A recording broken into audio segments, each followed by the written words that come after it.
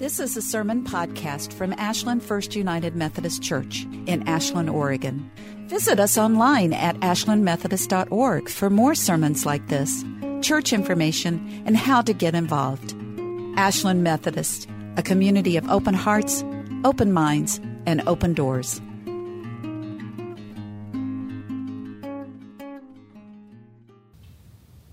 The text that we have for this morning is a weird one. Did you pick up on that? Now, it's weird in two parts. The first thing is that most of us are familiar with at least one part of this story, right? That there's this ambiguous sign of a young woman or a virgin that's going to give birth, and that he will be called Emmanuel. Now, we hear that often, especially as we head into this Christmas season. The first part of the story, though, and the ending of the story aren't as familiar to us. So I was wondering if it might be helpful to just hear a little bit of the context where this story comes out of. So let me do this. Our text for this morning begins with this line, verse 10 of chapter 7 in the book of Isaiah. Yeah. Again, the Lord spoke to Ahaz. So, again, the Lord spoke to Ahaz. This isn't the first time. The Lord has spoken to this young man, Ahaz. Who is Ahaz? Ahaz has the poor reputation of going down in biblical history as the worst king. Yeah, I know. Ahaz fancied himself to be a businessman, and it turned out he wasn't a good leader. That happens.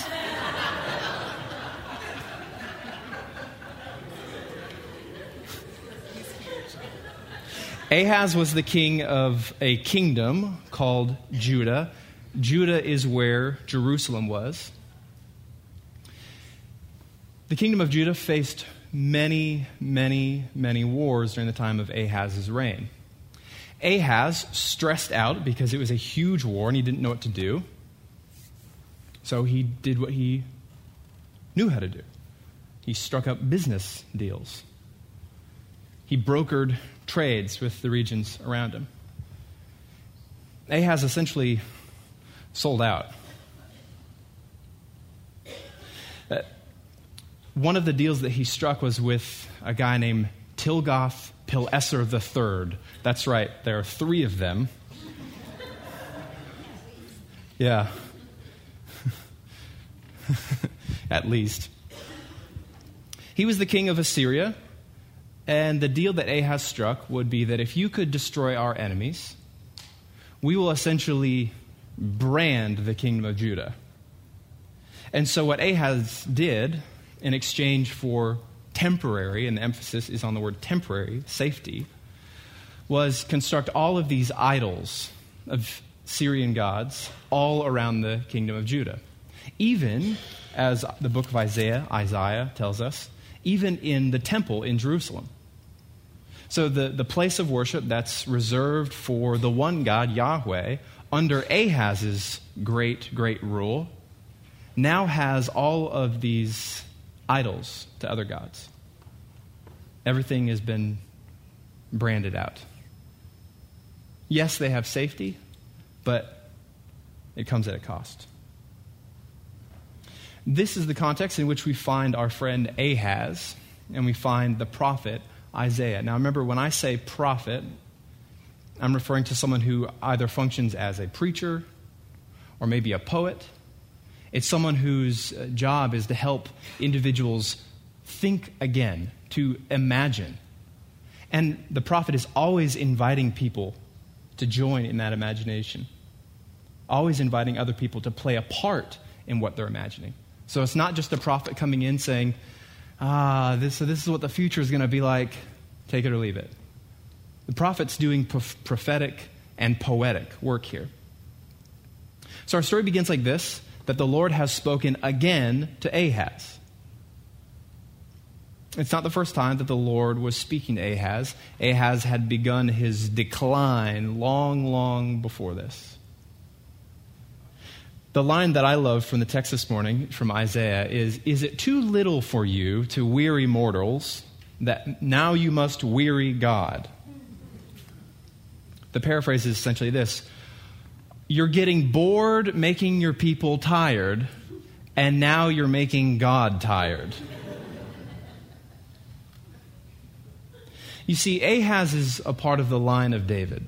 It's supposed to be in the cards that he will be this great, great king. But things aren't going according to plan. And where Ahaz should have been called to faithfulness, where Ahaz should be remembering the covenant that God established long, long ago, Ahaz is instead taking matters into his own hands, seeking business trades instead of times of prayer. And so the line from Isaiah is, your crazy actions are making your people tired and exhausted. They're weary. They're at war again. And now you're going to start that same battle with God? And so this is where the text begins. It says, again, the Lord spoke to Ahaz, saying, ask a sign of the Lord your God. And it can be as big of a sign as you need it to be, or as little of a sign as you need it to be. But Ahaz says, oh, that's not in my character. I don't want to put God to the test. Ahaz is giving the impression of being pious. He's really not. Yahweh says, I don't play those games. I'm going to give you a sign anyway. So therefore, the Lord will give you a sign, and look, the young woman is with a child, and she shall bear a son, and she shall name him Emmanuel. On the surface, we can hear that, and as Christians, we can make a confession that that's referring to Jesus, the Son of Mary, the Emmanuel. But that's interpreting it in an explicitly Christian context, which is not where this story came from. You have to hear this story and this poetic prophecy and this sign in the context in which it was first delivered. And to do so, you'll see that the sign is not that comforting. Again, Ahaz is a king who is seeing things go very, very wrong. His people are at war. People are starving. And the sign that's provided is simply, a baby will be born. That is vague. We're not told who the woman is. Yeah? We're not told why it matters that she's young, or why or if she's a virgin. And we're not told why the birth of a child relates to the name Emmanuel, God with us. So what do we do with this? I wonder if one of the intentions of such a vague sign is to be precisely that, vague and mysterious and unknown. I confess, all too often I wish that I had signs that were the exact opposite of that. Certain, true, clear cut.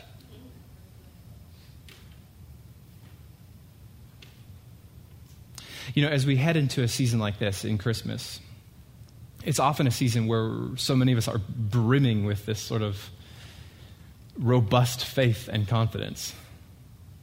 You can hear it in our carols and our storytelling and our decorations. And yet, if you look under the surface of that, maybe not for you, or maybe for you, maybe for a lot of us, there is this doubt. There are these questions. There is this unknown about what the future holds. Do you know what I mean?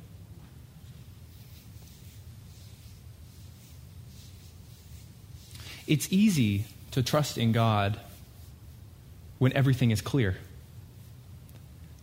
But what I want to know is what it looks like to have faith when things are murky, when the future is uncertain. At the heart of this story is a call for Ahaz to live into the future. That's what is being said, that a child is going to be born, and that child will continue to live. And at the time that child is 12 or 15 or 16 or 18, depending on how you want to interpret that verse, being able to make decisions between good and evil, the things you're worried about now will not be. The sign is a call for Ahaz to live into the future. And living into the future is always, always living into the unexpected. This is not just the meaning of this sign, it's the meaning of the season of Advent. And as the Christian church begins its annual year, it begins with Advent. The way that the church has decided to begin its rhythms is by going into the unknown. That is the Advent season that we're in. Last weekend, I took some time off to prepare for the holidays. Holidays aren't always as restful if you're a pastor. I went and visited some friends who are getting ready to move to another country. And it was wonderful.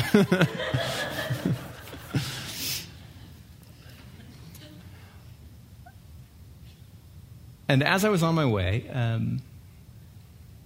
I was feeling a significant weight about just the nature and the season of life. Do you know what I mean? They live in a cabin out in the woods in Washington, and I had a long drive weaving through forests to get to their little cabin. And as I walked in, it was like a picturesque story. The fireplace was on.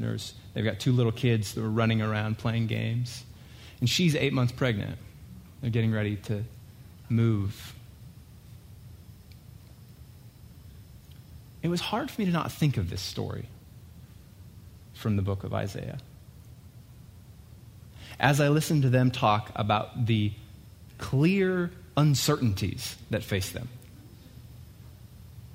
talking about how they don't know if this is the right decision, but it's what's going to happen. Understanding that things are going to be challenging.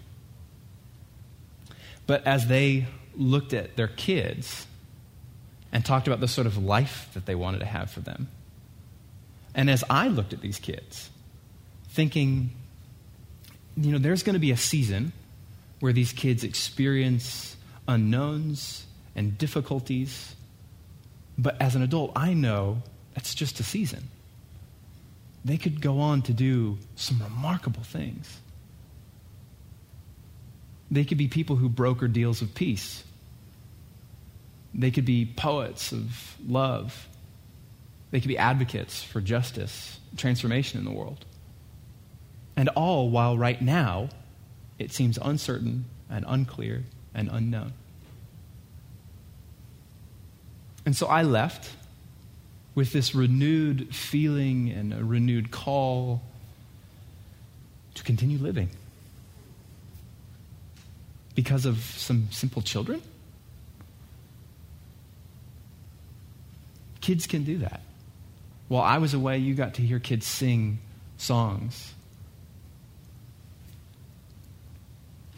And so I think about our friend Ahaz, who has seen some deals go south and is feeling things slip through his hands. And the sign that's offered to him is perhaps exactly what it seems, that a child will still be born. That a child will still be born. Even the sign that a child will be born should remind us that God is not done yet. The The sign that a child will still be born should remind us that God is not done yet. It should be a sign that God remains faithful even if or when we do not, like Ahaz. The sign of a child, a sign like this, should remind us that even in times of fear, this is not the end. The worst thing is never the last thing. The worst thing is never the last thing. And maybe even a sign like this could remind us that even in the face of the enemies we have, even in the face of the problems that we have, even in the face of all the injustices that we don't know how to fix and rectify, maybe a sign like this could remind us that love always prevails. Love always wins. That is a prophetic love. That is a prophetic love. That God is faithful. That the worst thing is never the last thing. That this is not the end. That love always wins. As we see this week wrap up, and as we move into the Christmas season, where we will certainly face anxiety and stress and unknowns, where we will certainly see people suffering and we will not know how to meet that need. I want you to remember the simple sign of a child being born as a reminder that God's not done yet, and neither should you. We still have work to do. And that's good news. That's good news.